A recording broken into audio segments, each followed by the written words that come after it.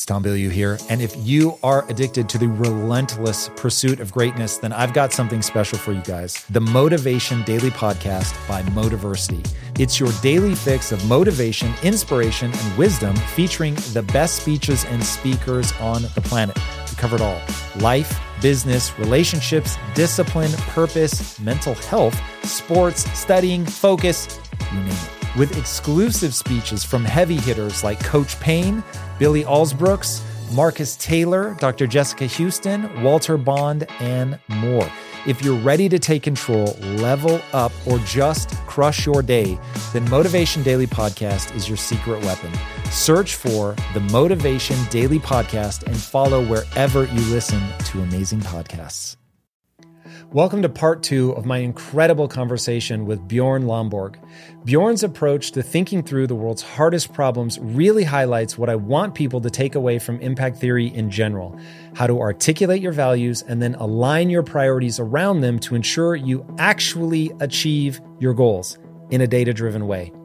Welcome to a continuation of the masterclass on how to think through hard problems.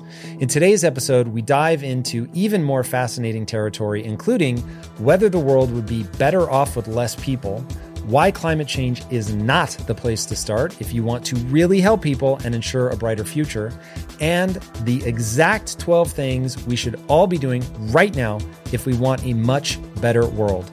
I'm Tom Bilyeu, and welcome back to part 2 with Bjorn Lomborg. Yeah, so where this really starts to get interesting to me is that when you really step back and you look at, okay, what is the problem we're trying to solve? So going back, people, planet, prosperity, there's a real consequence to prosperity. And a lot of these, I don't know if you would make this through line, but when I was going through all the different pieces, one of the things that kept coming back up is as humans thrive, they begin to prosper. And then there's a real knock-on effect to that prosperity. So before we go through some more of the 12, I'd like to ask directly, what are the consequences of taking someone out of poverty? I think we almost can't imagine, because you and I and most who are probably listening to this, just simply because they are on the internet and have several hours to spend on listening on this, are just so far removed from absolute grinding poverty, where you really don't know whether your kids are going to survive, whether you're going to have enough money to make it through the day, yet let alone next month, and you're forced to, so about 680 million people live for what most people have heard of less than $1 a day. That's actually $2.15 per day now because of inflation. That's way too many. But when I was a kid, that number was a lot bigger. Yes, and that was also what you said. We've had amazing progress in dealing with poverty. One of the things that I actually write that in the book, if you take over the last 25 years, each and every day, we have lifted, as a human collective, the world has lifted 138,000 people out of poverty each and every day for the last 25 years. Man. It is just astounding. And so again, it also goes to your point of saying, we hear a lot about this, the world is terrible. And yes, there are problems out there, but each and every day, every paper in the world could have it as a headline: over the last 24 hours, the world lifted 138,000 people out of poverty. And we could have had that every day. And we don't, because it's not a news story. It's not, sexy or interesting in the same way as, oh my God, this airplane crashed or something. But, we should recognize that this is a huge achievement. And this is what means that it's possible for people to start making slightly longer term decisions. So we know, for instance, when people start to have a little bit of capital, and this will often just be, a goat or a couple of chickens or something that they can actually sell, they start thinking more about how can I make sure that my kids regularly go to school so that they can learn more, so that they can become more prosperous and be even more productive than I am, and make their kids' lives even better. So it has this knock-on effect. Education, that's exactly what I want to talk about, these knock-on effects. So one of them is education. What else is a consequence of pulling people out of grinding poverty? That they can avoid dying from easily curable infectious diseases. If a country has more than $10,000 per person per year in GDP, there's no malaria. So, fundamentally, once you get sufficiently rich, you as an individual can afford to buy the medication, which means that you won't have the malaria parasite in you. That's good for you, because then you survive, or you make sure that your kid gets this medication. But it also means that, nobody has gotten rid of all mosquitoes, unfortunately, right? But so there's still mosquitoes, but if they bite you and you don't have malaria, it can't get malaria to me because it doesn't have the malaria mosquito to go around. It needs to bite other people who have malaria in order to transmit this. And so what happens is you both have people buying this medication, and then the society that sets up regulations and also drains the swamps and make sure that you spray those places that are really pesky, and make sure that when somebody comes in, we have this a couple of times a year, somebody comes in with a disease from a poor country, they come into Sweden, then we treat them because we can afford to. So once a country gets sufficiently rich, you don't die from easily curable infectious diseases. And of course, lifting everyone else up is both great because you can actually do a lot more good, but it also means you stop dying and your kids stop dying. Yeah. So this through line that I think you intended, but certainly that I took away from your work, is that, okay, as we start tackling these things with the People Prosperity Planet as a North Star, we're looking at what does the most good as, benchmarked against those three things. As we begin to do this, there becomes a self-reinforcing loop. Now, I often heard you talk about this in terms of climate change, but I thought it was a really brilliant rejoinder to, hey, I get it. You're trying to address all this stuff at the level of climate, but if you address this at the level of remove people from poverty, you're actually solving for the thing I think you all actually want to solve for, which is that humans are able to deal with climate better than they were before. Because one of the sort of counterintuitive things that I've heard you say that certainly doesn't get talked about is that it used to be some ungodly number of people, I think 500,000 people a year were killed by climate-related devastation.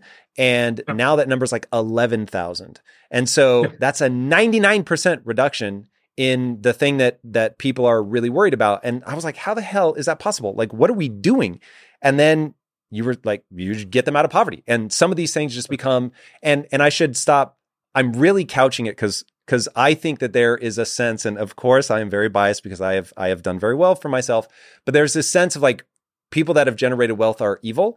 And I want people to understand, we want everyone to be wealthy instead of everyone being poor. Like if we're trying to make things equal and we want to see people all on an even playing field, I would really encourage people to look at things you can do to lift people up rather than knock people down, because they become more resilient, because their kids are more likely to survive, because they're more likely to get educated. And some of the things, in fact, one of the things that we should probably address head on is, do you believe the world is fundamentally better off with less people? All right, so I just want to answer the other part, or comment on the other part. I think that's exactly right. This is a question of saying, if you can make people better off, they will become better off in so many other ways. I think most people don't have a clear picture. 200 years ago, so in 1820, it's estimated that 90% of everyone living on the planet were below $1 a day, or the $2.15 today. We were extremely poor, except for a very, very small class of people who all wore those fancy robes and lorded over the rest of us. And we've basically gone from a world where 90% were poor to a world where 92 or 3% are not poor. That's a fantastic world. And that is really a world that's worth going for. And so that just emphasizes your argument. Now, a lot of people will say, if we had fewer people, we would have less pressure on the environment. It's typically sort of an environmental sort of argument. And technically, that's obviously true. All other things equal, if you had fewer people, there would be less air pollution. There'd be less pressure on nature because we wouldn't have to grow as much food and so on. The problem with that argument is really just, sorry, who is going to stop being there? It's not like there's who's going to stop having kids, man? Yeah. Yeah. And so when you sort of probe people a little bit on this conversation, it's typically, you know what? There's a little bit too many of you and just enough of me, which, sort of comes across as a little hypocritical.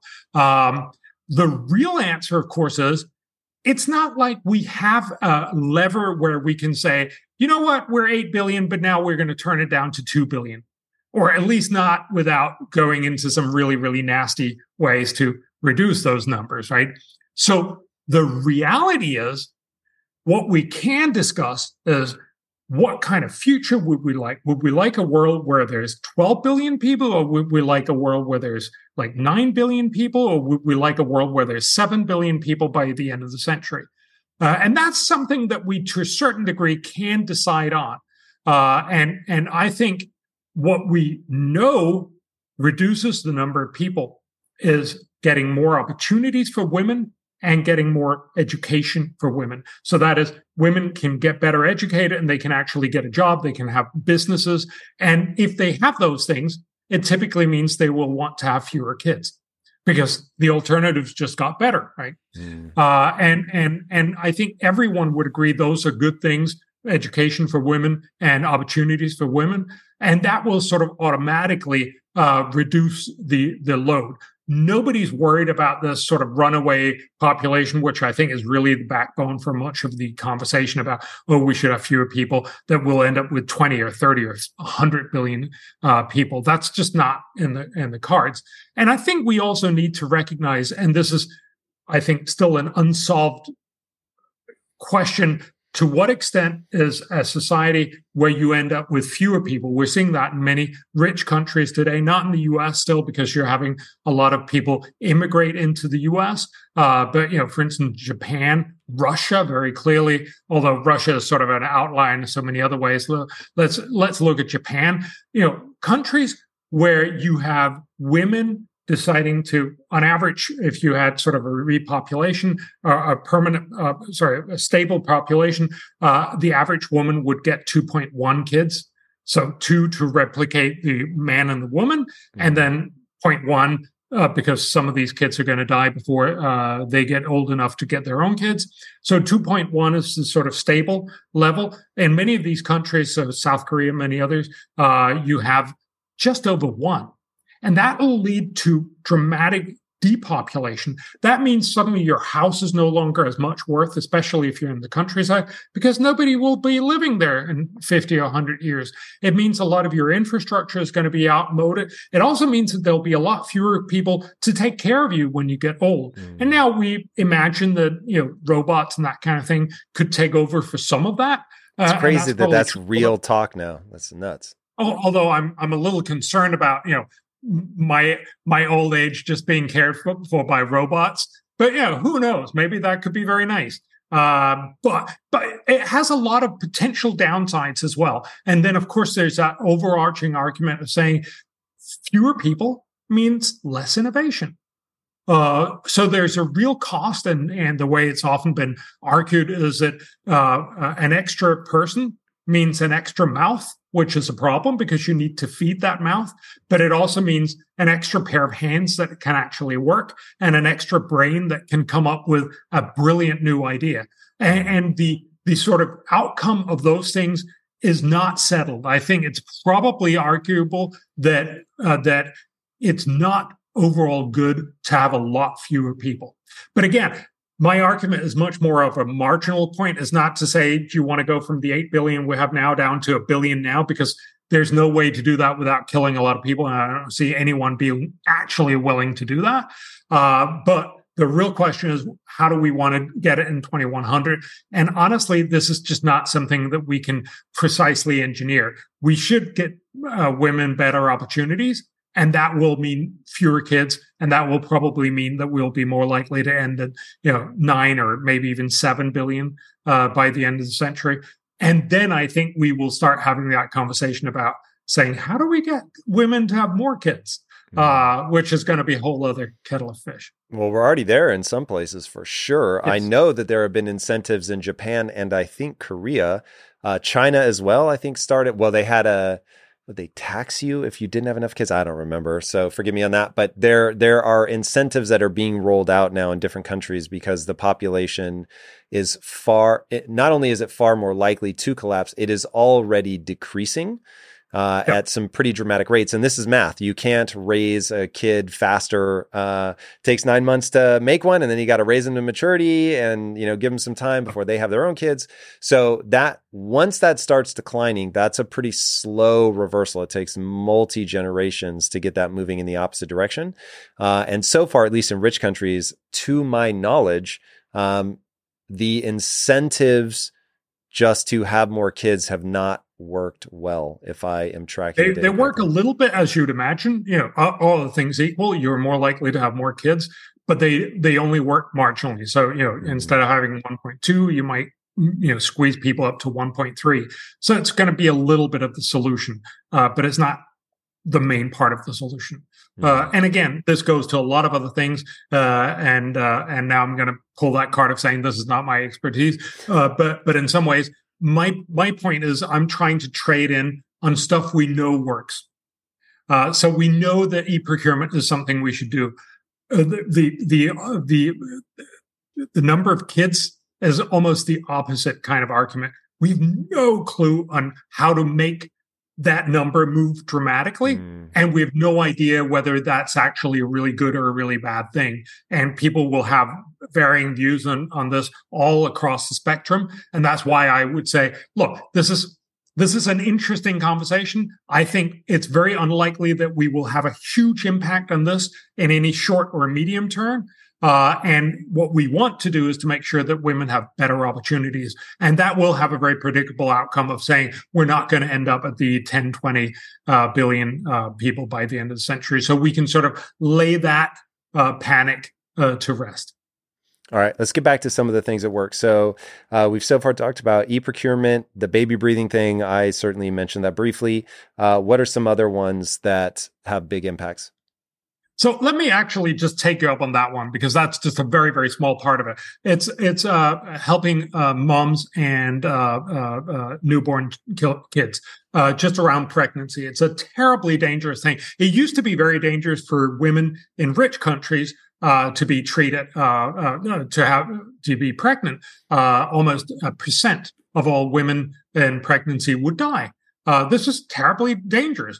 It was actually more dangerous for rich women back in the 1800s because they would be more likely to go to hospitals. And in the hospitals, the doctor would just go from amputating a leg and then come and mess around and give you a puerperal fever. I'm not sure what that's called in English, but the thing that you die from. Right. So the idea here is we've gotten that under control, but still about 300,000 women die each and every year in pregnancy, and about 2.3 million kids die in their first 28 days in life.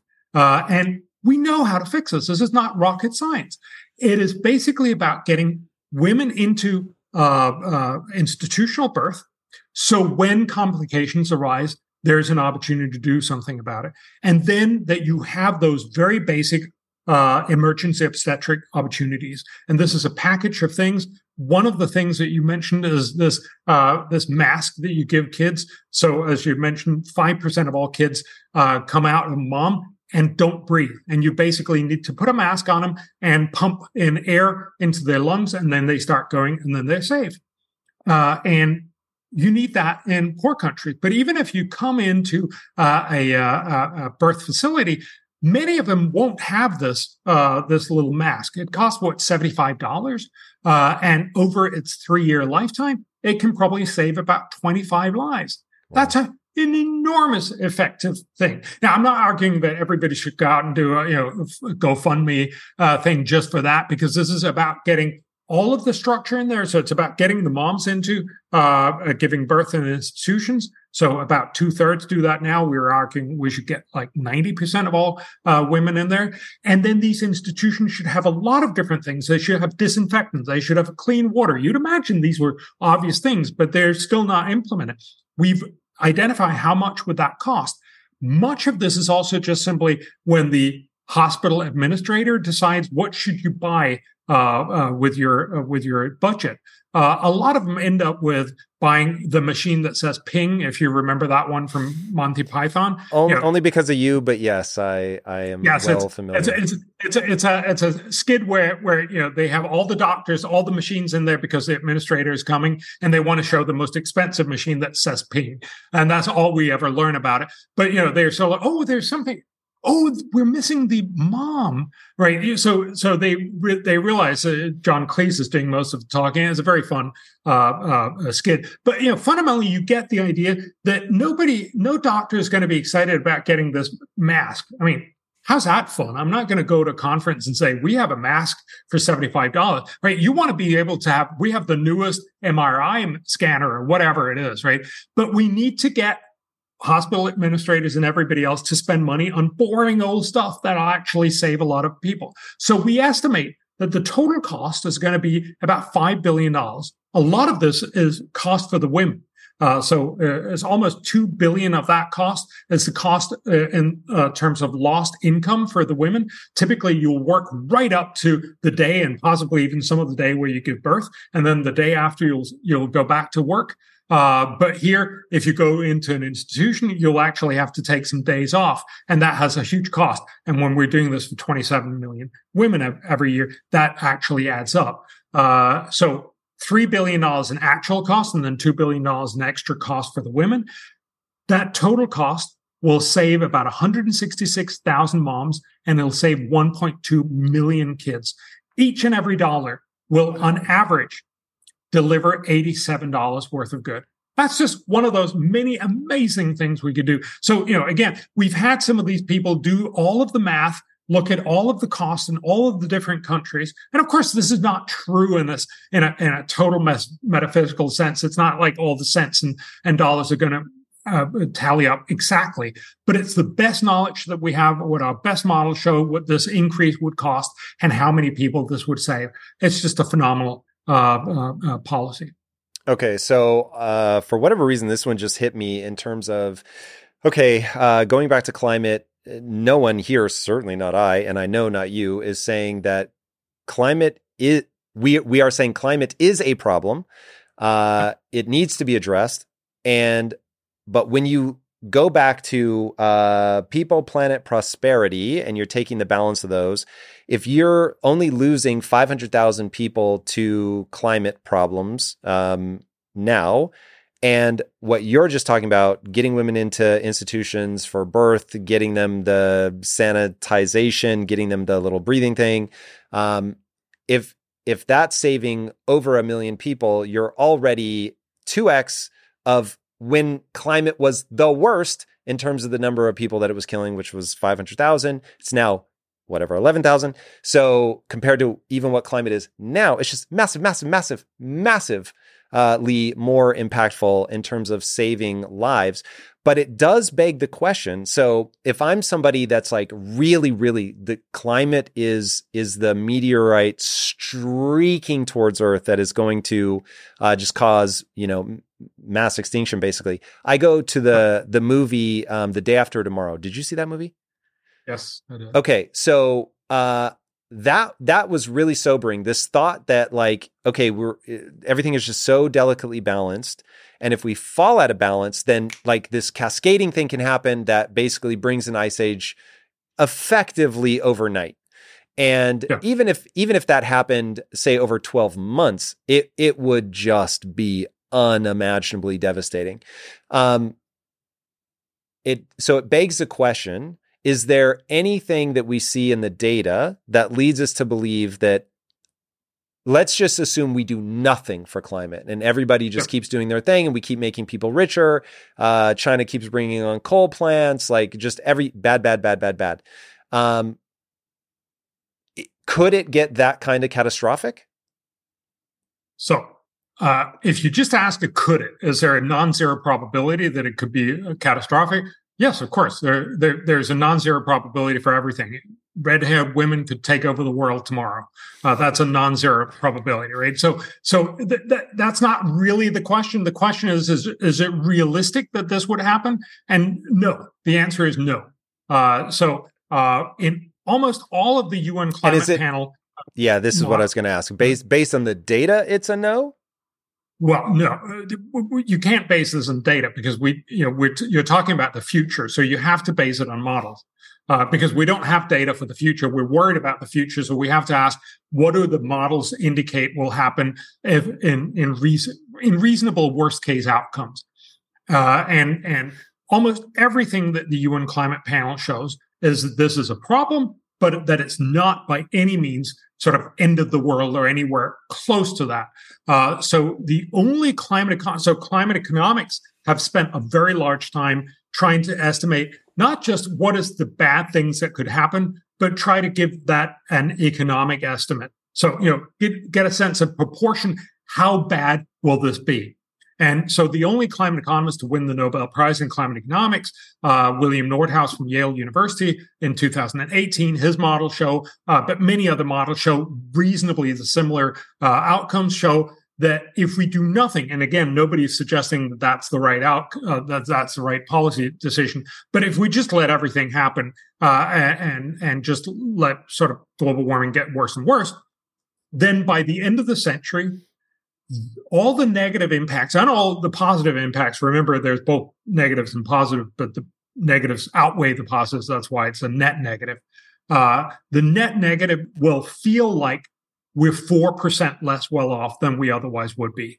So it's a 4% problem. That's basically what he won the Nobel Prize for. And that's certainly a problem. Now, remember, by the end of the century, the UN estimate that we will be much richer than we are today. They actually estimate on a reasonable sort of middle of the road scenario that the average person in the world will be 450% as rich as he or she is today.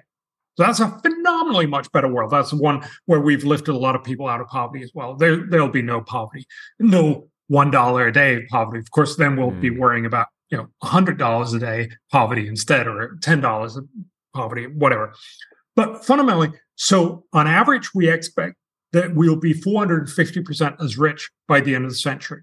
But because of global warming, unmitigated global warming, it'll feel like we're only 434% as rich, 4% reduction of that, right?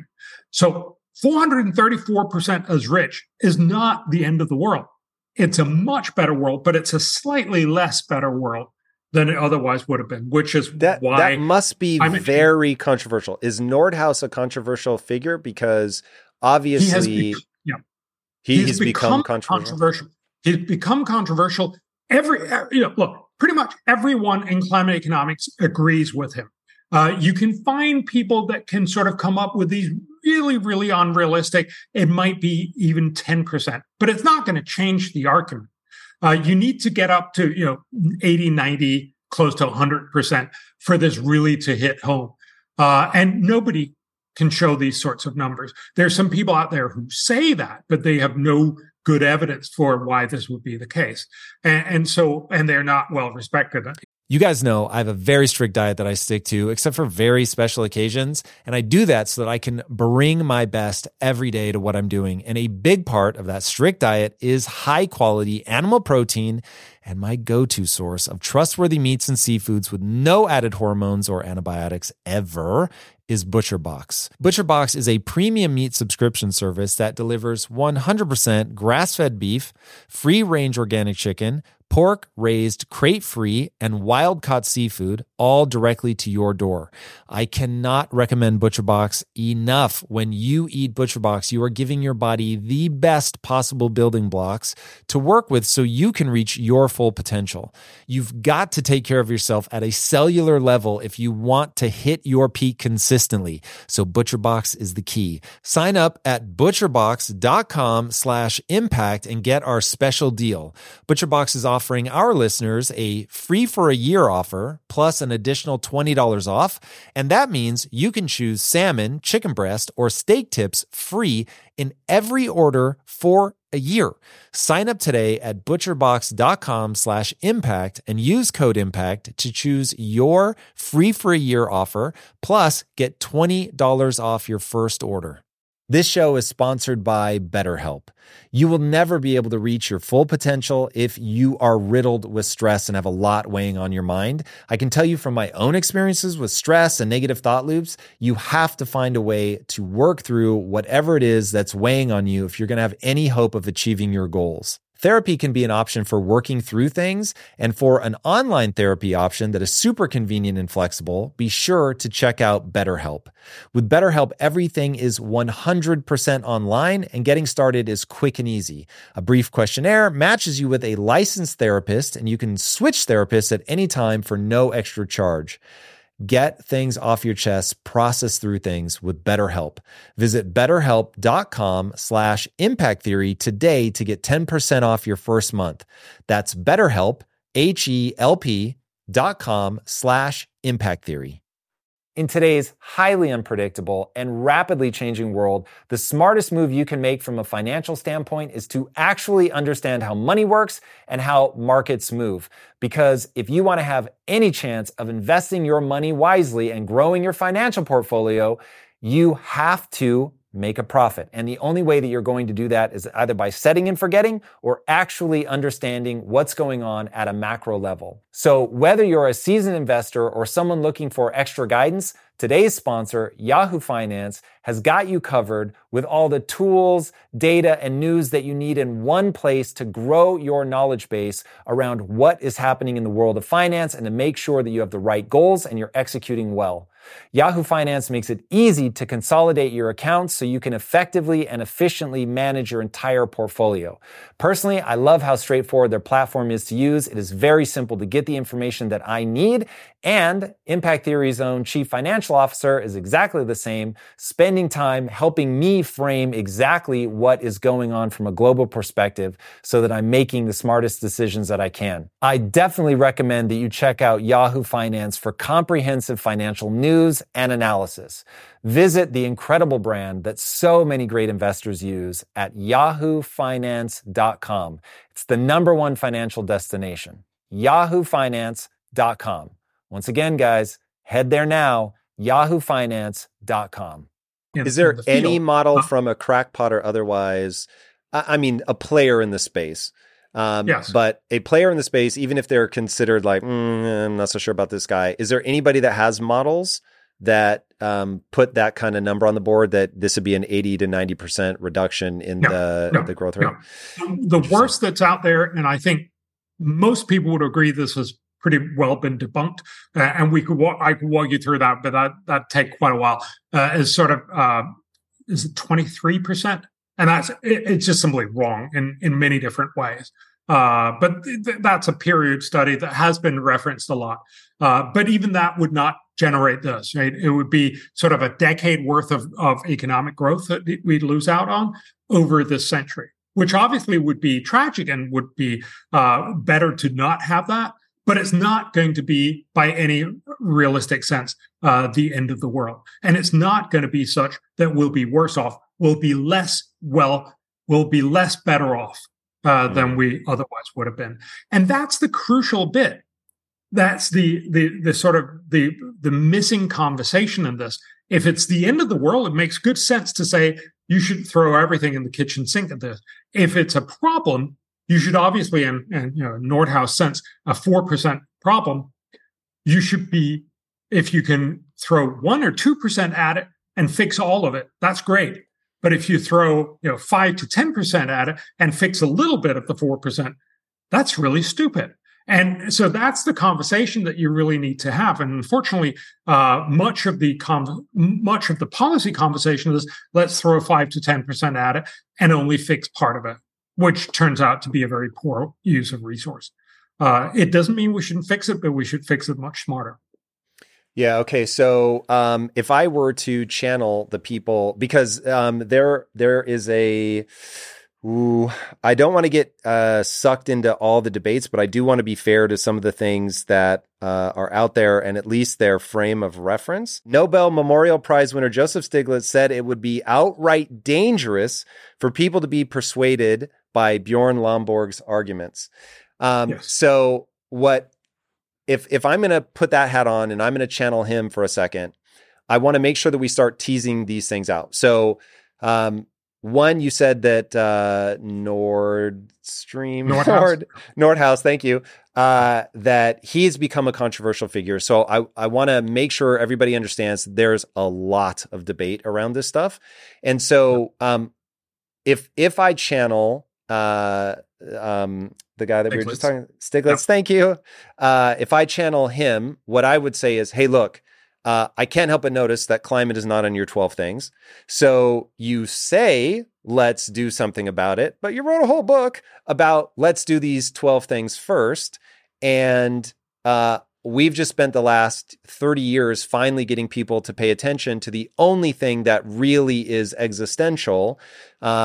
I love it. I love the idea of getting women to have birth in hospitals. I understand that, but like that's never going to be existential. So why are we wasting even a second on things that are just sort of incremental improvement when we have this thing that could truly be cataclysmic hurtling at us? So I've already heard you, and you've said it multiple times in this interview, and you've definitely spent a lot of time saying it to other people that this just isn't world ending. And without getting into like a full blown bringing somebody else on to challenge all the points, I just want to plant for people that, okay, this is where we get into sort of, this is a debated thing. But what I hear you saying, and this is what I found compelling, but let me know if I'm making a leap too far here, that when we look at that 250% better, we are specifically talking about the kind of things that are in the 12, or maybe exactly the 12. Like those are the things that are actually going to have the impact on prosperity and people, so lives and prosperity that we want. And by raising those two things, you will very intentionally, but it's just a second order consequence, take care of the climate. Is that your stance? Somewhat. So let me just, first of all, I have a whole rebuttal of Stiglitz, and Stiglitz is not a climate economist, but he's a smart guy, and he's certainly. So what's the difference? Because he won a Nobel Prize for something with climate in the title. No, he Nobel. won Nobel Memorial Prize. Okay, so I don't know. He won his Nobel on models of signaling. Essentially, his most famous model is on why it's really hard to sell used cars because you know whether it's a good or a bad car, a lemon, but other people don't. It's a very good paper. It's a fun point. We've debated several times. I think Stiglitz is in way over his head, and he knows that that's what I think. But that's a conversation for a different time. Nordhaus is only controversial not among economists, but among all the people who want desperate, strong climate action, because obviously that's not compatible with what he's actually found. And so I think it's mostly sort of a reasoned argument that I don't like his conclusions, so he must be wrong, which is not a terribly strong scientific argument. But that's a whole different kind of conversation. But I think it's a very crucial point. Why don't I have climate as one of these 12? And the simple answer is it's because there is no climate policy that has a substantial sort of spending that delivers at least $15 back on the dollar.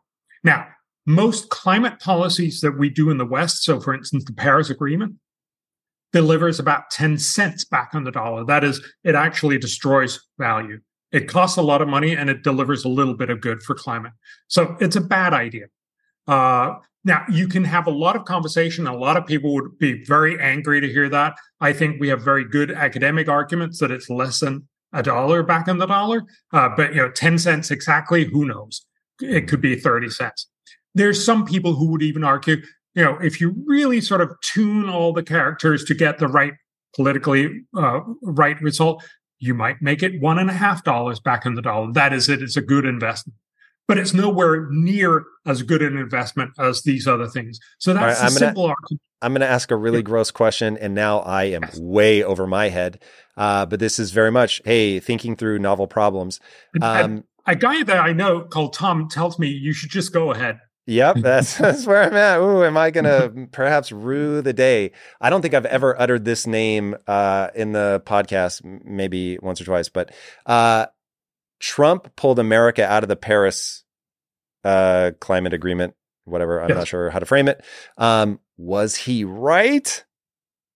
I think he was possibly right for the wrong reasons. I mean, his argument was basically, this is costing America a lot of money and it's not doing very much good, so I'm going to pull it out. It's not going to do America a lot of good. Remember, the reason why we care about global warming, presumably, is because this will affect all of the world. It'll actually not affect rich countries all that much, partly because rich countries are typically fairly high latitude countries, so more warmth. I come from Sweden, right? I mean, not like your problem. Be sorry that it gets a little better weather. But if you live further, closer to the equator, that is actually a problem. Partly when you're richer, you're also more resilient, so you have less problems with more storms or more floods, that kind of thing. So I think there's some truth to this. I would never just go ahead and say this is Trump was just right on this and good for him. It's more sort of the way I heard it was that he got part of it, but it was not the right way to deal with this would have been to say we should do something else, and we actually did that all the way back to our start of our conversation. We not only did this for all the really smart things to do in the world, which is the best things first, we also did a similar process where we said, if you were to spend money on climate, how would you do that in the best possible way? So not say anything else. Just say we want to spend money on climate. Where do you get the biggest climate bang for your buck? And it turns out by far the best investment is in innovation. And if you think about it, it really makes sense. Back in the 1950s, Los Angeles was a terribly polluted place, mostly because of cars. The solution was not to tell everyone, I'm sorry, could you walk instead? Because that would never convince anyone in Los Angeles, right? But the solution was instead innovating what was known as the catalytic converter, a little gizmo innovated in 1978 that you put on a car tailpipe, and it basically gets rid of most of the pollution. This is the air pollution part. But that's why you can drive a lot longer and have much cleaner air. I'm not saying Los Angeles is great or anything, but it's much, much cleaner than it was in the 1950s, mostly because of that innovation. Yeah, it has a cost of a couple $100, but we basically convinced everyone in the world, for a couple $100, sure, I'll do that in order to not cough. And we've gotten everyone in the world to do that. That's how we solve global warming, not by telling everyone to be worse off, but by telling people, if you invest a little bit of money, and we're talking about $100 billion there for innovation and research and development in green energy, you will innovate the technologies that are going to be so cheap faster so that everyone will eventually switch. And let me just give you one example, and then I would love to go back to the other things. But Craig Venter, the guy who cracked the human genome, I actually back in met Craig Venter. Yeah, no, I know him. Oh, cool. Yeah. Don't know him by any means, but he seems like a very interesting guy. I don't know him, but he has a lot of slightly crazy ideas, but also really, really interesting ideas. So one of his ideas is, imagine taking a gene-modified algae that basically takes sunlight and CO2 and transforms it into oil. Then we just put it out on the ocean surface. We grow our own Saudi Arabia out there. It'll soak up all the CO2. So then we'll harvest all the oil, and then we'll keep our entire fossil fuel economy, but driven on this oil that we just produced out on the ocean surface. So it's CO2 neutral. How cool is that? Right? You can make it work in principle, but it's not anywhere close to commercially viable. But, let's give that man a couple $1 million to see if he can make this work a lot cheaper and a lot better. If he can, he'll be the richest guy in the world, and he will make every one of us much, much better off because we'll have, basically infinite energy without the CO2 problem. That'd be fantastic. Now, there's a very good chance this won't work. Right. But we should invest in 1,000 things like that. And we really just need one or a few of them to come true. And those are the ones that are going to power the 21st century. Right now, we're instead saying, no. Let's make it more costly to cut back on CO2. It's going to cost these trillions of dollars. Rich countries are sort of saying they want to do it, but poor countries, China, India, Africa, no, not going to happen. And so in reality, we're spending a lot of money and we're very likely to not achieve anything. And that's why I'm arguing. And that was what our economists showed. And we had 3 Nobel laureates involved in this. And they basically said the very best long-term solution is to dramatically increase our investment in green energy R&D. So we should definitely do that. But what we found was that was $11 back in the dollar. So had we set that target at 10 instead, but that's just historically not what we've done. It's not because we wanted to sort of skew this. It's just because we didn't want to have, if we'd set it at 5, we would have 40 or 100 different ideas. It would also be much harder to know whether we'd gotten all of them. And that's why we've historically set it at 15. So that's why green innovation is not in there. But, right. Fundamentally, it's just simply a question of saying, where can you spend the money and do the most good? But it necessitates that you stop believing, but if we don't fix my favorite problem first, nothing else matters. And a reasonable number of people will say, look, there'll still be poor people in 2030, but if we don't do something about climate, it'll be the end of the world. And I get that. If that's your frame of mind, that actually makes perfect sense. It just happens to not be correct. Right. Okay, so going back, we've got e-procurement, we've got mothers going into hospital, sanitation, babies breathing. That's 2. Hit us with number 3. So take some of these very, very simple diseases like tuberculosis and malaria. Tuberculosis is what killed 1/4 of everyone in the 1800s. If you watch Moulin Rouge, Satine, I'm going to give away the ending. Spoiler alert. She dies again, right? And she dies from tuberculosis. Everybody died from tuberculosis. This was a huge killer. We estimate over the last 200 years, about 1 billion people died from tuberculosis. It was a tsunami of death over much of the rich world. And then we got antibiotics. We used to send people in sanatoria.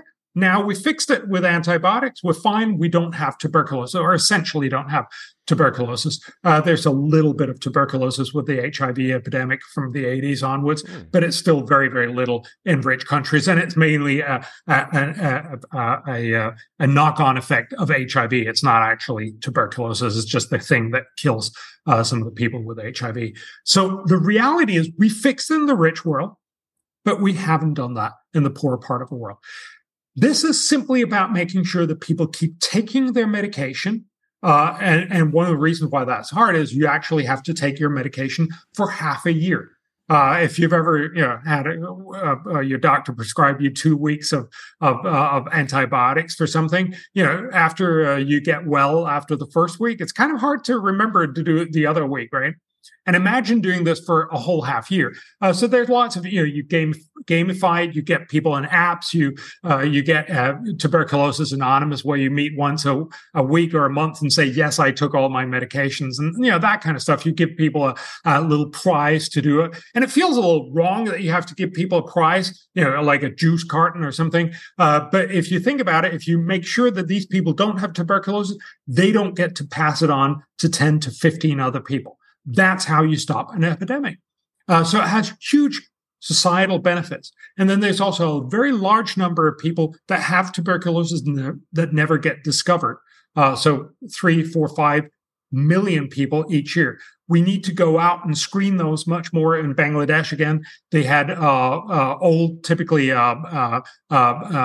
widows that would have 15 families in their neighborhood.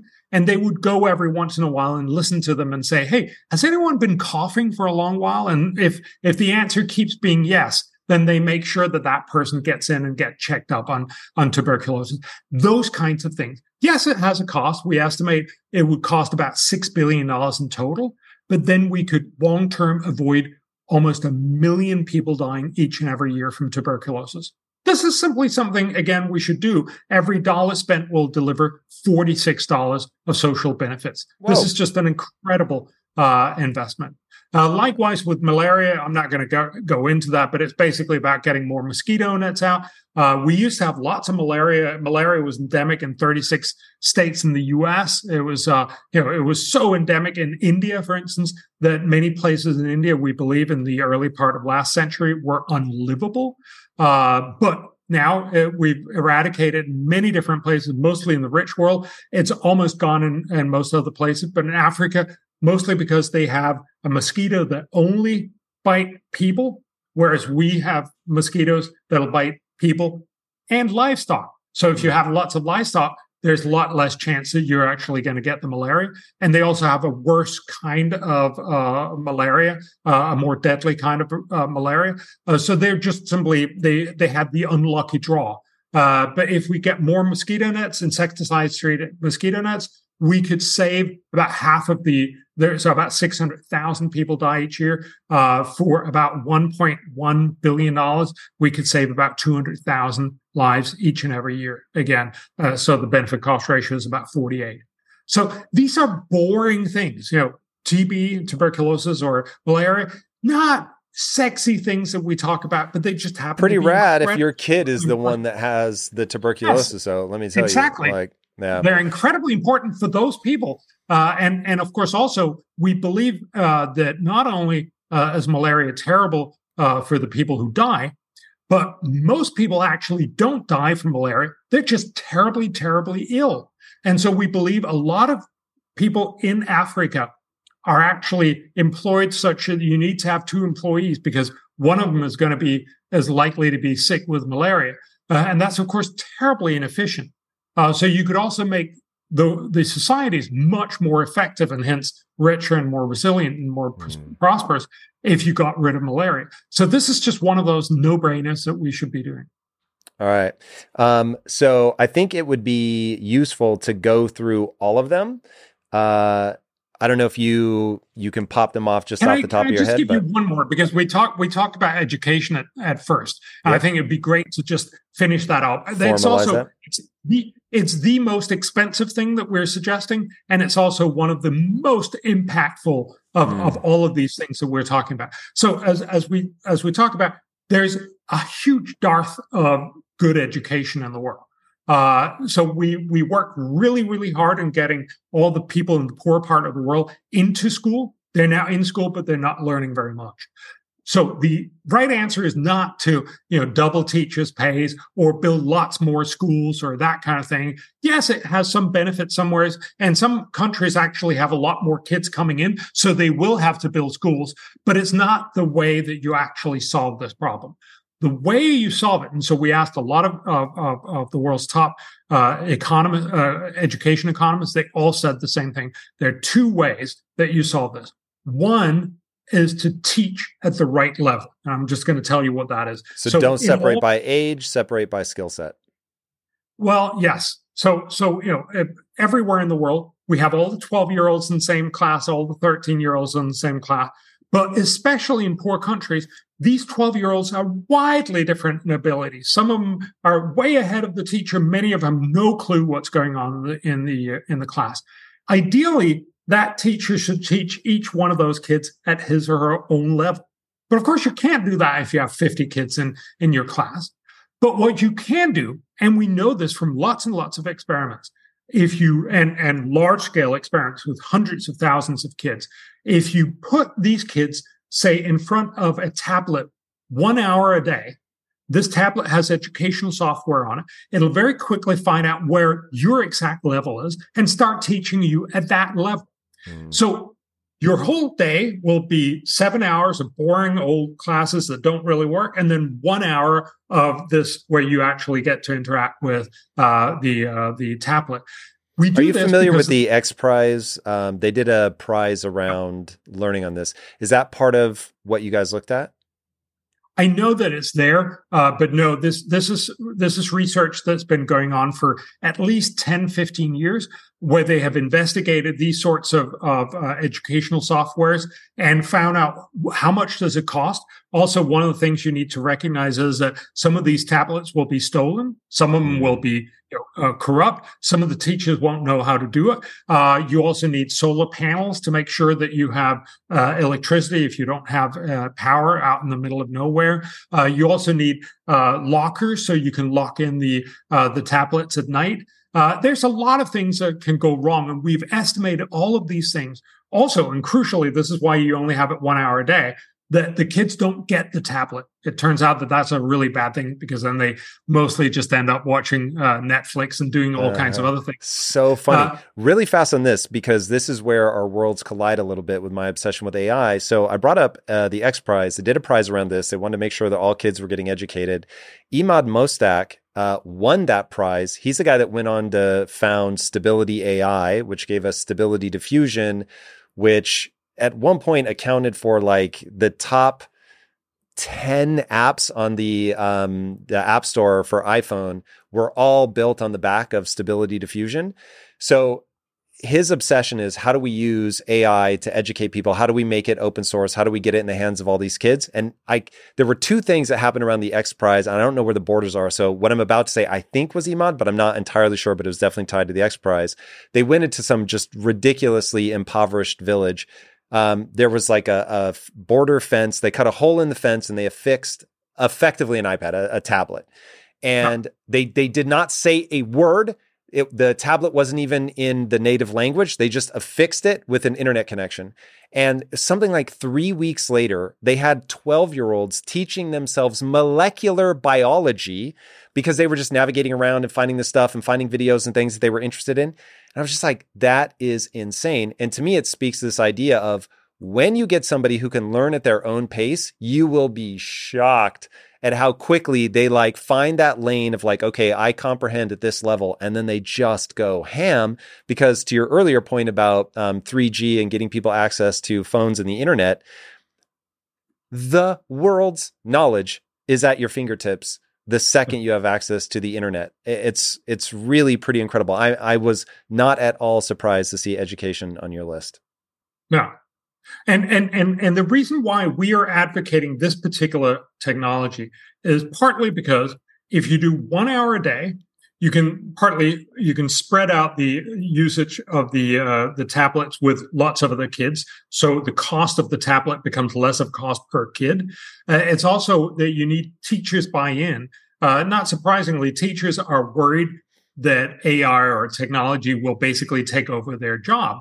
And so by making sure that the teacher will sit with the kids for that 1 hour, ostensibly to help them with the technology problems, but really to say, this is part of your job, so they're not worried about this, is the way to make sure that teachers will actually embrace this sort of solution, making it possible to start this conversation. And also, this is what we've studied. We've studied this particular thing. We know this is incredibly good. It's possible that there's an even better thing out there, but this is pretty good already. So what we find is, for about $21, you can get a kid 1 hour a day for a whole year on this tablet. So the tablet will be spread out over, I think it's 3 or 4 years. The solar panels for 10 years. The box is also for 10 years. You also need to build a new classroom where you can do this, and that's also spread over 20 years. And obviously the software is almost all up there, but it's very, very cheap when you have to do it for millions of kids anyway. And so if you look at that, total cost is about $21 for one kid for 1 year.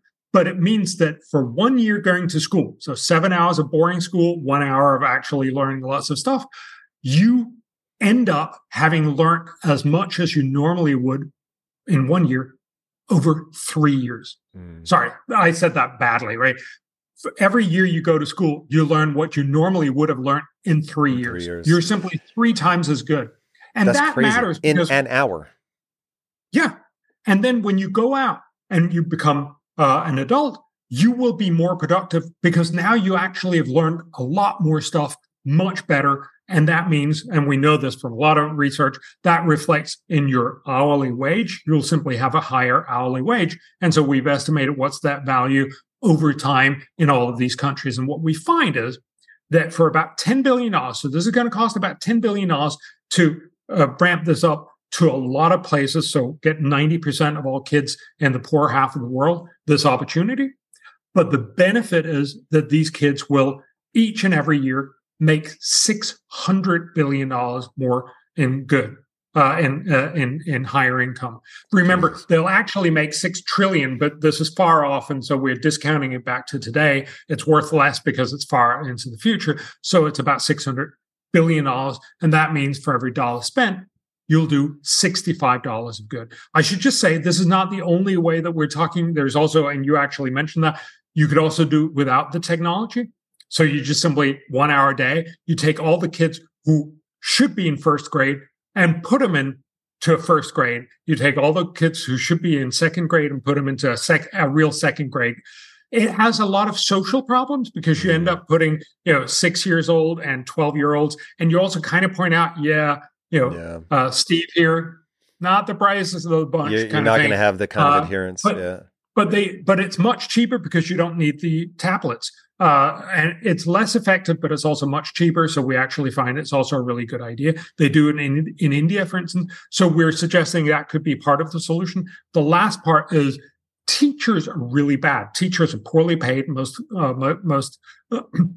most places around the world, and they are struggling. Many of them are just, a tiny bit better than the kids that they have to teach.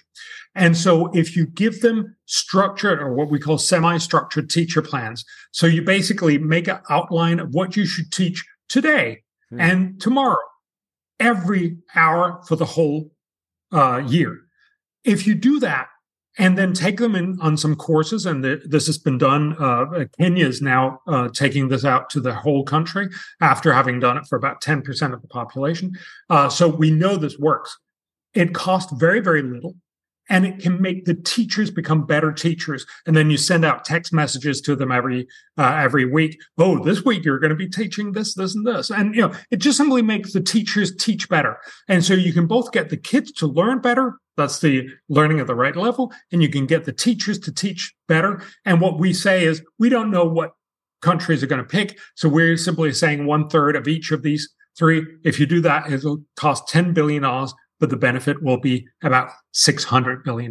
This is definitely one of the things we should do. It's Tom Bilyeu here. And if you are addicted to the relentless pursuit of greatness, then I've got something special for you guys. The Motivation Daily Podcast by Motiversity. It's your daily fix of motivation, inspiration, and wisdom featuring the best speeches and speakers on the planet. We cover it all. Life, business, relationships, discipline, purpose, mental health, sports, studying, focus, you name it. With exclusive speeches from heavy hitters like Coach Payne, Billy Alsbrooks, Marcus Taylor, Dr. Jessica Houston, Walter Bond, and more. If you're ready to take control, level up, or just crush your day, then Motivation Daily Podcast is your secret weapon. Search for the Motivation Daily Podcast and follow wherever you listen to amazing podcasts.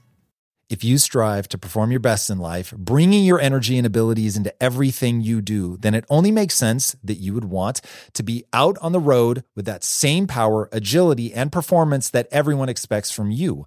And there's no better option than the most desirable, advanced, and dynamically capable SUV yet, the 3rd generation Range Rover Sport. You guys know I love staying on the cutting edge with technology, and the Range Rover Sport's cabin features advanced technologies such as active noise cancellation and cabin air purification, a must, offering you and your family and friends new levels of comfort and refinement while traveling. The Range Rover Sport provides an instinctive drive with engaging on-road dynamics and redefines sporting luxury for the power, agility, and performance you demand in every area of your life. Explore the Range Rover Sport at LandRoverUSA.com. That's LandRoverUSA.com. One way I make sure my business is moving in the right direction is to ensure we are constantly becoming more efficient. Because in my experience, inefficiencies will eat away your profits and leave you with a dying business. But with the right technology, your business can get the insights it needs to become efficient and ultimately unstoppable. And that is why I recommend you check out NetSuite by Oracle. NetSuite is the #1 cloud financial system, bringing accounting, financial management, inventory, HR, all of it into one platform and one source of truth. You improve efficiency by bringing all your major business processes into one platform, slashing manual tasks and errors that are massively inefficient. Guys, inflation is no joke. So check out NetSuite and see how you can cut costs and boost performance at the same time, like the 37,000 companies that have already made the switch. By popular demand, NetSuite has extended its one-of-a-kind, flexible financing program for a few more weeks. Do not wait. Head right now to netsuite.com/theory. Again, that's netsuite.com/theory.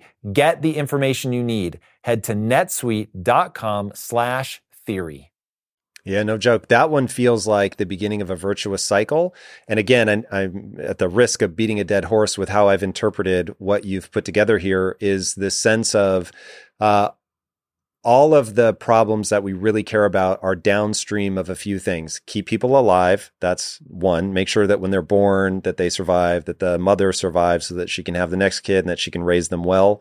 And then getting them educated is going to create this upward spiral. So if imagine for a second that you're getting them that tablet, they're getting more educated, then they, even if you spread this out over generations, which I don't think you need to do as you conceptualize this, but even if you did, a more educated parent is going to have a more educated child. And then that's just going to compound and compound and compound. And this is part of how the West becomes the West. It's not like intellect is unevenly distributed. It's that there are oftentimes geographic things that create this sort of early disadvantage for some people, or like malaria and things. That just, you got a bad draw of the lottery on mosquitoes, which is impossible to think that it can have that kind of consequence, but you just walked us through the math. It obviously does. And so by getting them in this educational spiral, you get them moving upwards. The GDP goes up. They're more wealthy. They can afford more education. They start having fewer kids, more attention on the kids that they do have, pouring more resources into those kids. And so it's just like, you just get richer and richer and better and better. And that's really, really interesting. And I just want to hammer a point home, because you're also able to handle all other problems better. Yeah. Right. Great point. So your whole thesis around you become more resilient. So again, just climate being a gravitational center for you, because so much of your life has revolved around this, that people are far more likely to survive climate catastrophe or be able to avoid climate catastrophe if they are wealthier, because there are just so many of the knock-on effects we've been talking about. And so going back, one thing that I've heard you bring up many times, but I never hear the interviewer push on this. I just want to highlight this is, you spend an hour a day on the tablet and you get 3 years worth of learning in 1 year. And what happens if you're on the tablet for all 8 hours of the day? Like, I'm sure it's not completely linear, but man, it's going to be even better. It's crazy. I even think here in the Western world, we would be a lot farther ahead if we standardized the lesson plans, again, always based on data. So what teacher where created what lesson plan that yielded what outcome. Now you standardize that across as many people as you can get to take it in. And then it becomes a battle of curriculum, right? So right now we do that effectively at the national level. So it's nation versus nation. But man, we really, I'm going back to AI, with AI, we could really begin to track this stuff. So the people in this class with this curriculum using this software got this outcome on standardized tests, track them over time, do this well in high school, do this well in college, make this much money. Like, now you can really, really start to optimize this stuff. It becomes really incredible. I totally agree. I want to put down a few flags here, which is just, there's a lot of stuff we don't know well. So we don't know what it would, what the impact would be of 8 hours of tablet use. My suspicion is that kids would be tired of it. COVID was a good example of distance learning is really, really hard because, what is going to keep the kids there? They also learn a lot of other things in school. So I would love to do some tests and actually find out, is 1 hour the right answer? And it probably isn't. The reason why it's done is because it's much more acceptable to teachers. It's much less sort of disruptive of the whole educational model. And I think that's probably right if you want this to happen in the real world first. But yes, of course, we should actually have a conversation about, should we do this a lot more? But then also, look at what are the potential negative side effects. One, obviously, is that one of the outcomes of going to school is that you learn to navigate a social setting. But the main point here is, again, to say that there are other things you need to learn, and we need to make sure that we don't just get so excited with technology that that's the only thing out. One thing is, so do you remember the one laptop per child? It was a very, very common thing like 10, 15 years ago, and everybody loved the idea. But everybody that I knew would be saying, but we haven't actually tested. And when you started testing, it turned out it was not good at all. It actually, and that's why it turned out that it had no impact on learning. And it turned out that teachers were saying that it actually made the kids less attentive in class. So what we know from the evidence is that this is, you don't just give them a computer, because what happens is they're going to end up watching Netflix, right? But what you want to do is to make sure that you put them in structured situations where they learn a lot using the tablet, and maybe 1 hour is as much as you can sort of handle a day. And I could certainly imagine I would get really bored if I had to do this 8 hours a day, even if there was somebody sitting over my, breathing down my neck and saying, you have to, stay on this target. The other bit I just want to mention was, we actually don't look at the compound effects of saying, so now we've gotten richer. Now that means the kids, this kid, when he or she grows up, will be much better educated. So their kids will be even better educated, and they'll lead this virtuous cycle. I think it's right, but we don't have the data to prove it. It's just way too hard to do. So this tells you something else, namely that it's very likely that most of the things I've just presented to you are underestimates of how good they are. Because we just, when I talk to the tuberculosis people, they will tell you how many people don't die from tuberculosis, because they're doctors and that's how they think about it. But the fact that this will, so tuberculosis typically hit people in the 30s, 40s, just when they become parents. And so this means you lose a mom or a dad, and the whole family sort of careens out of control. We don't know what that has of an impact, but it's very likely not good. So the real benefit of this is probably much, much higher, but we don't include that because we don't have good enough models to it. Most people don't, so in education, we only look at the income impact because that's how education economists think about the whole world. But clearly learning more also means that you'll probably, at least to a certain point, be happier. You'll be more likely to experience successes in other things. There's a whole lot, you'll probably be a better democratic citizen. There are all kinds of better outcomes that we haven't included. So many of these, I suspect, are vast underestimates of the real benefits. But again, I don't feel like I have, if we get 52 back in the dollar, I don't think we have to sort of say, but it might actually be even better than that. Yeah, no, for sure. Okay, so I think I'm a bigger believer in how valuable the time with the technology would be, but I'll let that go for now. I want to make sure that we at least give people a headline on the remaining, I think, 8 that we still have to go through. Let's go through them all, and then we'll pick a couple to really dive into, and then there's another really important question I want to ask. So I'll just go through the list here. Yep. So we look at nutrition. Obviously, hunger is a big problem. It turns out it's kind of hard to give out nutrition because if you give out food, it's hugely potentially corrupt. And so that's why we don't have a really good solution. We have some reasonably good solutions for nutrition. It gives $18 back in the dollar. It's actually one of the lowest, but we estimate you should spend $1.4 billion there, and you can do some really good.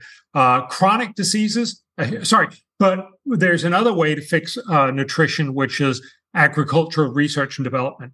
So if you remember we were worried back in the 60s and 70s that a lot of people would just simply die from hunger.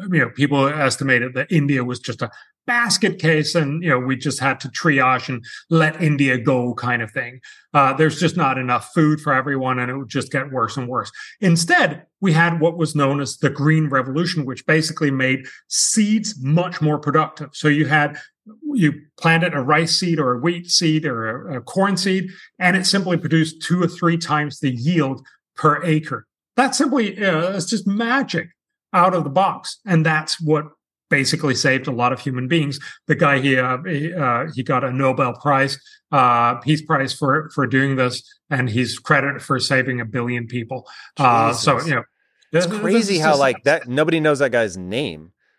No, and this is where our negativity bias is, and as I have one too, but it drives me crazy that like there's not statues of that guy. Yes. But it is very easy to get people to panic about what might happen, but it's hard to get them to celebrate what actually happened. Yes, exactly. Crazy. But we should just mention his name, Norman Borlaug. Everybody should know his name. But yes, but we need a green revolution for the poor half of the world, because this was for rice, wheat, and corn. Which is mostly rich country crops. We need it for sorghum and cassava and all these other things that you've never heard of, but also could use with much higher productivity. That would both mean that you would produce more, which is great for farmers, but you'd also have lower prices, which is great for urban consumers of these food products. And it would also mean lower hunger. We'd get about 100 million people fewer starving. So we estimate spend $5.5 billion there, and you get a bang for a buck of about 33. So we should definitely do that. Chronic diseases, you can't avoid people dying. That's just not going to happen. But chronic diseases is something that hits us when we stop infectious diseases, and we can stop that from happening too soon. So that's typically heart disease and cancer. Cancer turns out to be much, much harder to do something about, but we should get people those pills, which we talked about earlier, for lower heart pressure. And a few other things, and you can do this. And it turns out it costs about $4.4 billion. The average bang for your buck is going to be 23. You can save 1.5 million lives. The reason why it's not bigger is because these are all old people that we're saving. Unlike people we save from tuberculosis or from malaria, which are typically much younger people. Saving older people means you only save them, say, 6 or 7 years. That's nice, but it's not as nice as saving a life all the way through. Right. Then we should do land tenure security. So a lot of people don't. Why do you guys call it that? That's such a weird way of saying own your shit. Like land tenured security. I don't think our academic people would have allowed us to say that, but that is very, very true. Own your shit. And this is mainly a question of saying that you are not certain that you own your land. Yeah. This matters a lot if you're a farmer. If I don't know if I have this land in 5 or 10 years, I'm not going to invest in digging up all the stones and improving the soil or getting irrigation or planting an orchard that'll only start giving fruits in 5 or 10 years. I'm going to just do the quick and dirty thing because that's the only thing I know will pay out while I'm still there. And that, of course, lowers productivity. And likewise, if I have a house in an urban setting or an apartment, I'm not going to change my kitchen. This is actually not the main thing that you do, but this is sort of a first world way of thinking about it. Right? I'm not going to change the kitchen if I don't know if I can sell it and get that money back eventually. If I might just get replaced. Actually, about 1 billion people out of 5 billion people they asked in the world think that it's very likely that they will be evicted from something they think they own in the next 5 years. This is just astounding. And so it's about making sure that you get the structures set up. So you need to have, for instance, cadastral surveys, basically land maps that show who owns everything. And then suddenly you start realizing that you and your neighbor don't agree on what I actually own. No, my grandfather actually said it went here. But then you work it out with the elders, and then you need to have some of this go to court. But it will dramatically improve efficiency in your society. And because a lot of these societies are very based on agriculture still, that's a great way to do it. So we estimate the net bang, it's going to cost $1.8 billion. But also from a capital standpoint, that the property you own is typically people's most... Yes. Their biggest investment, the thing they can borrow against, the thing that allows them to extract value from their own efforts. Yes. Anyway, we could totally derail on that, but that one is huge. Yeah, huge. Yes. So there's two left. I'm just going to talk very briefly about skilled migration, which is something a lot of economists would argue.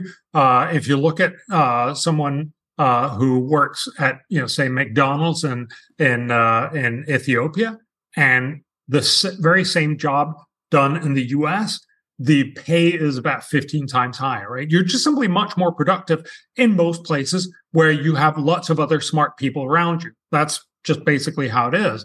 And one argument that a lot of economists would actually make is there's a huge misallocation of work in the world. So a lot more of the world's poor should actually be working in rich countries. That would be great for them. And obviously that would be great for inequality.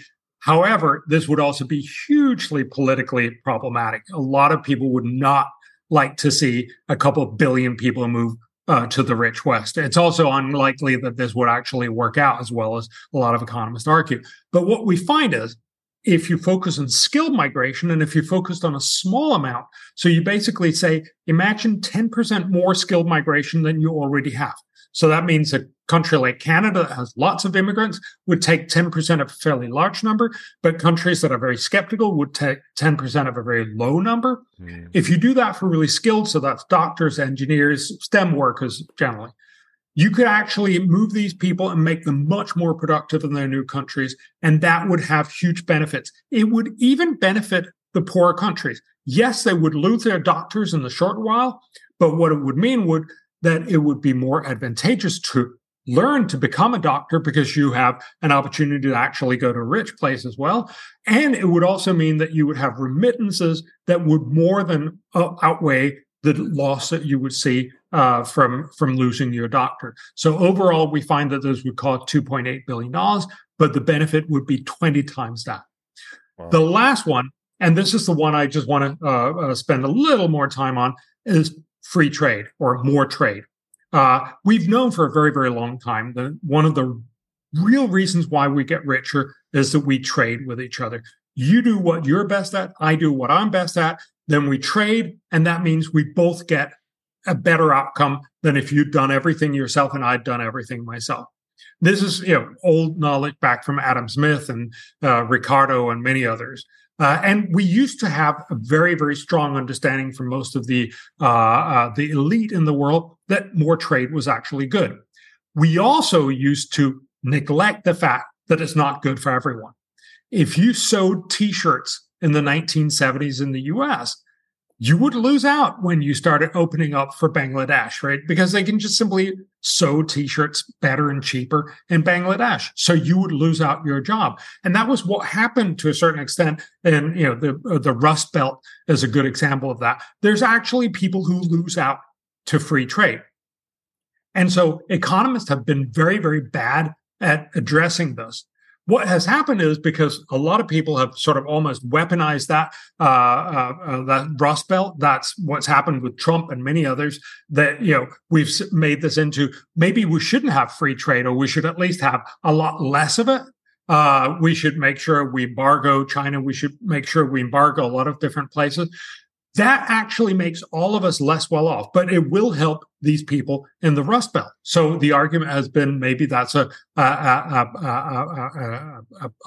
loss that's worth taking to make sure that these people can still work in shipping, where you build shipyards, or that kind of thing, instead of just sending all of it to South Korea and now on to Vietnam and other places. Well, so that's going to end up being a very politically challenging problem, because if that's a large enough voting constituency, because one thing I don't want to be Pollyanna about is a lot of the things that you're pitching are like, hey guys, we're already in the wealthy West.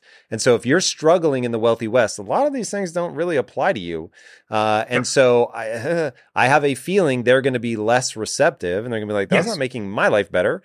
So why would I ever vote for that? Yes.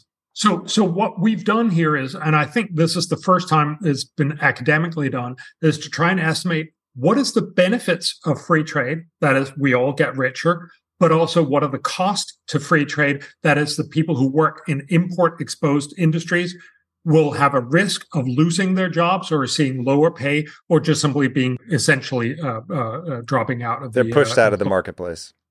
Yes, pushed out of the marketplace, much better.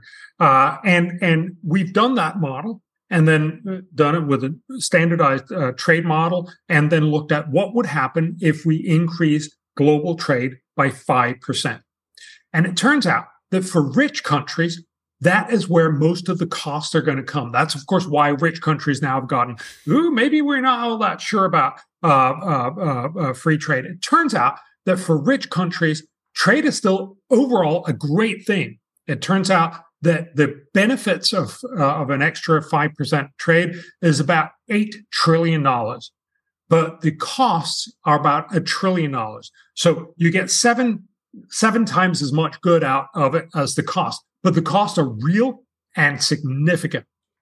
And that's why we need to be much more aware of saying, look, if you're going to have trade, you also need to make sure that you do something for the Rust Belt. That's more education. It's more opportunity to move to other sectors where they can then be competitive again. And maybe just straight out that we also subsidize them, at least for a couple of years, unemployment benefits of some sort.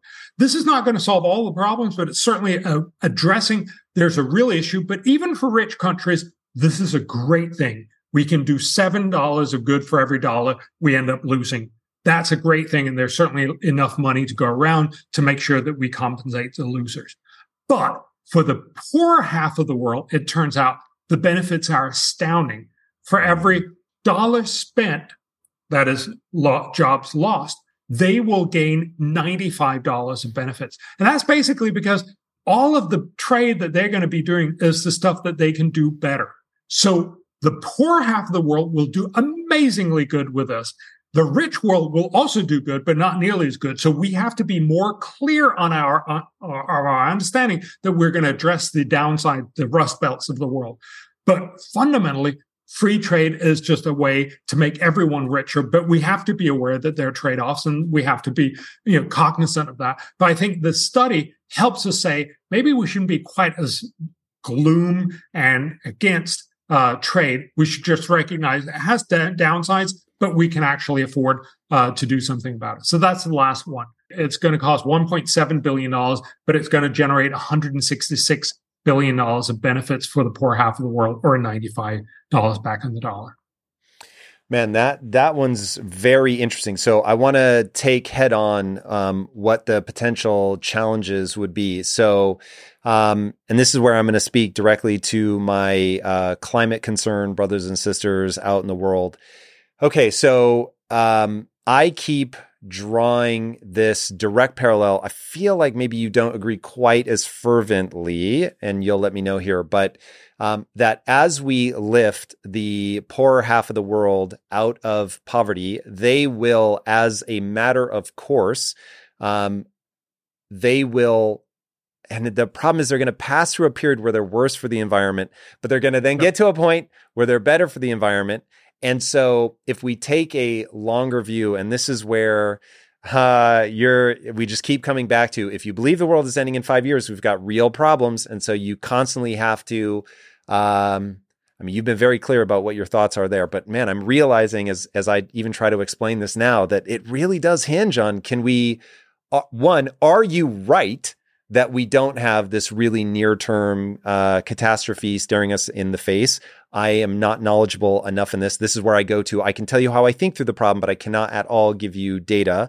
But if we understand that, like California in the 50s, yes, or China today, which China is both bringing on more green energy, I think, than anybody else, but they're also bringing on more coal plants than anybody else. And so it is this sort of mixed bag, but that you want to push people up into a much more wealthy place as fast as humanly possible, because with that will come the innovation, will come the fewer children, will come the bigger investment into those kids, will become the more education, all that. And as we do that, the data shows that they will care far more about the future. Thusly, they will care far more about the environment, and they will be better stewards, which feels like the way through if we can get everybody to understand that that we don't have a near term. We have a problem. We have a problem that needs to be addressed, and we should be addressing it right now today, but that we do have more time maybe than people think. Okay, so, but with that, we get back to, you're going to get a lot of people pushing back on that.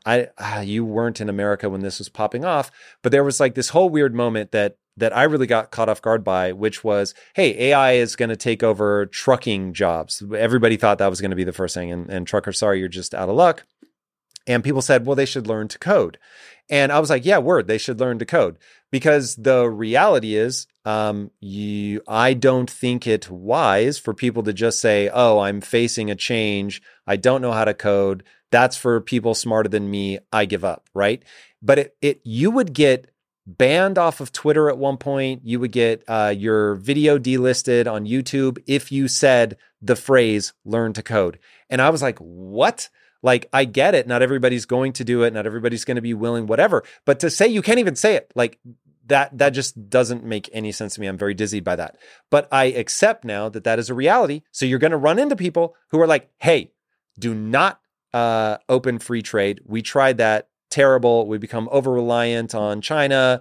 People have leverage against us. We outsource our infrastructure. We strip our jobs. You get Rust Belt. You get Detroit. Like, just all bad things. What on earth are you doing? Is there any argument other than cheaper goods, which is, I'm guessing, where you're saying that we get the value? So is there any argument other than cheaper goods and, hey, you're helping the world's poor and that makes them care more about the future and therefore they'll be better for the environment? Are those the only two opportunities we have to convince people, or is there anything else? So I want to get back and answer your question, but I think I actually first want to take this a step back. If you remember, I was saying, I'm simply saying, here's a menu with prices and sizes. These are 12 great things. I'd be very surprised if everyone will take all 12 of them, and that's great. You know, if most people end up taking 6 of them, I'm all happy and excited about this. So I'm not. Then let me ask you one quick point on that. When you guys came up with the 12, were you like, oh man, like free trade made the list, damn it, and the environment didn't? Like, were you kind of like, why couldn't the environment be $55 return? So yes, I would have liked. So we actually had another one. I'm very brief story on coral reefs that we estimated delivered $24 back in the dollar. But since then, there's a new study out that showed that one basic problem that was missing was that when you restrict fishing for a while, that makes more fish and that makes more it makes more tourism and it makes more ecological value, which is all great. But it also restricts the local fishermen. And if it has to have a real impact, it actually has to have a real cost, and that cost was not included. And so what we found was, well, this is actually not a terribly great investment. It's probably 2 or 3, but it's not 15 and it's not 24 either.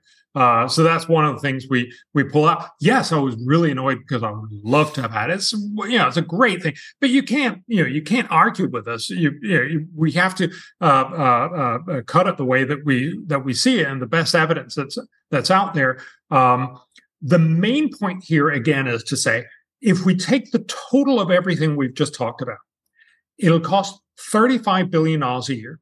This is everything, all 12. $35 billion. $35 billion, and it'll save 4.2 million lives, and it'll generate $1.1 trillion for the world's poor half.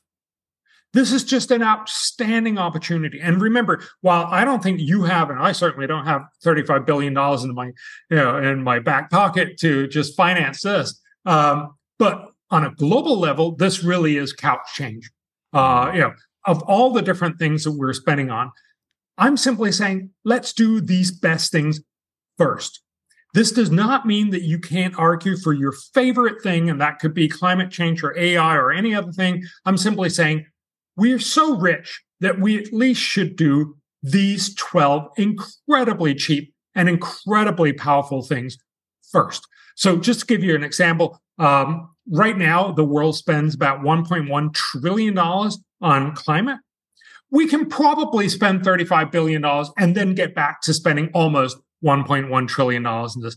Every year, the world spends $2 trillion in military. Maybe we should just take out the $35 billion and then get back to spending $2 trillion on military, and so on. So my argument is not to say that you can't also be engaged in all kinds of other things. It's just that the argument seems to tell us that when you do the analysis, these 12 things are so good that it's almost immoral not to just get those 12 things done.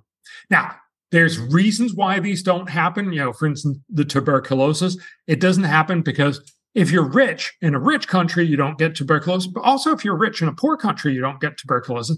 These are poor people in poor countries, often without a voice. They're the migrant workers or the mining industry or, prison population, those kinds of places. And they don't get you a lot of votes. But we should get this word out that this is actually a great thing to make sure that people don't die from these things, and make sure that their local governments spend more money on, that philanthropists and USAID and others spend more money on. And likewise with all these 12 things. So I'm simply making the argument, these are best things first. Let's just squeeze that little $35 billion in there, and then get back to all the other things that we would constantly debate. And given the very small size of this, it's really not a big conversation. I'm not asking for us to spend, as we talked about with the 169, I'm not asking us to spend another $15 trillion, which would be hard to do, but $35 billion, which is 500 times less. Man, that's crazy. Now, one thing when I was taking notes, I only got 9 things. So there was something that I have put together into a couple similar ones or mashed together. So, but anybody that took notes like I did might be going 12. I've only got 9. So I want to make sure that we get them all. Here's what I have. E-procurement, the baby breathing, mother giving birth in institutions. Yep. We've got infectious disease solutions. Education. Yeah, that's tuberculosis and malaria. I wondered about that. Yeah. So that takes us to 10. Then we've got education, nutrition, hunger. Is that 2 different ones? Nutrition is one. So that's about getting vitamins to pregnant mothers and calcium to pregnant mothers, and to get feeding. But if it's only one line item, is what I'm saying. Yes. That's nutrition. The other one was agricultural research and development. These are two very different communities, but they both address nutrition. Yes. So now we're up to 11. Yep. So then we've got chronic diseases, land tenured security, skilled migration, free trade. So there's still one that I can't account for. And that is right. I missed that. That's childhood immunization. So it's basically, we've immunized a lot of the world, giving them vaccines against measles and many others, and it's been a phenomenal benefit. We estimate this saves somewhere between 4 and possibly as many as 7 million kids each and every year. This is just, we should definitely be doing this. You can have all the conversations about vaccine for COVID, but vaccines against measles, we just know works and is incredibly effective. It'll cost more to get the last 10, 15% that are missing in the world. But even with that, for about $1.7 billion, you can save 500,000 extra kids. And it means that for every dollar spent, you'll do $101 back on the dollar. And it's really, really incredible. This whole thing has blown my mind. And I just want to thank you for giving a conceptual framework that people can follow. I think it's really brilliant way of thinking through hard problems, prioritizing, and truly doing the best things first. Where can people follow you to get more of this very wise way of thinking? So on Twitter, Lomborg, Bjorn Lomborg is my Twitter handle. We have so the Copenhagen Consensus is my think tank who's organized all of this. So CopenhagenConsensus.org is where you can see it. And then, of course, you can read the book. I just want to show you the book because we actually published the conclusion on the cover, and most people don't see it right in front, but it actually has this line, it says benefits here, and then it has the cost down here. So you can literally see, it Bjorn, has this tiny bit of cost. I have that book and didn't even notice that that's what that was. There you go. Hysterical. So the conclusion is in the cover. You just have to watch the cover and then you're done. Amazing, man. Thank you so much for joining me today. Boys and girls, if you haven't already, be sure to subscribe. And until next time, my friends, be legendary. Take care. Peace.